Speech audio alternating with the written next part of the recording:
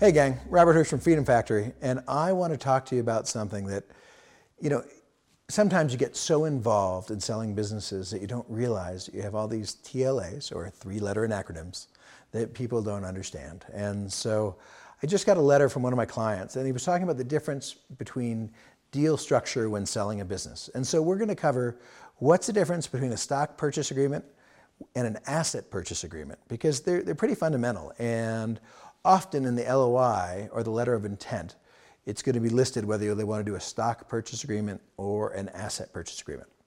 And so as both a seller and a buyer, often if you don't know which one to do, and I'll give you exceptions to the rule before we get through the entire video, but I like asset purchase agreements, and there's some fundamental differences, and I'm going to go into those right now. So an asset purchase agreement means you're buying the assets of a company. So you're going to set up another shell company, and you're going to buy the assets, and you're going to put it in there. So for example, when I was buying I personally bought a boat company, a boat manufacturer for fly fishing. And many of you that know me know that I love to fly fish, and we're up here in my mountain house right now, and it's a raining day, and I decided, hey, it's probably good to get some work done. So I bought it with an asset purchase agreement. And so when you do that, all you have to do is just get the assets of it and put it in there. So the differences are the liabilities of the old company don't transfer.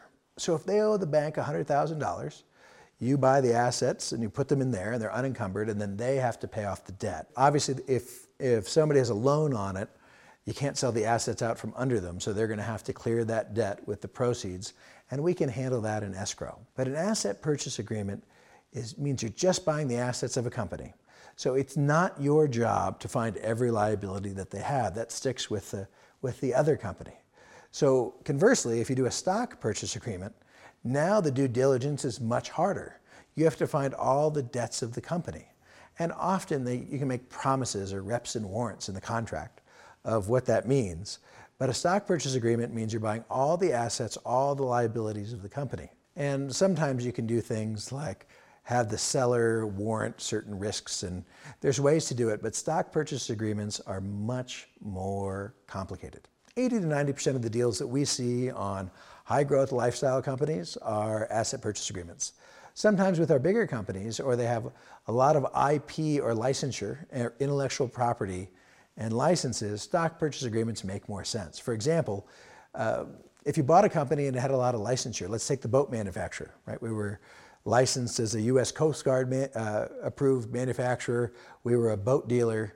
We also were a car dealer because we had to put tags on the trailers for them to drive it home.